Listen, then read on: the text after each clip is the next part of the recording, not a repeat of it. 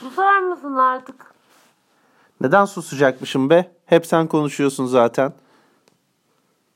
Bunu sana ilk günden söylemiştim. Hep ben konuşacağım ve sen hep susacaksın.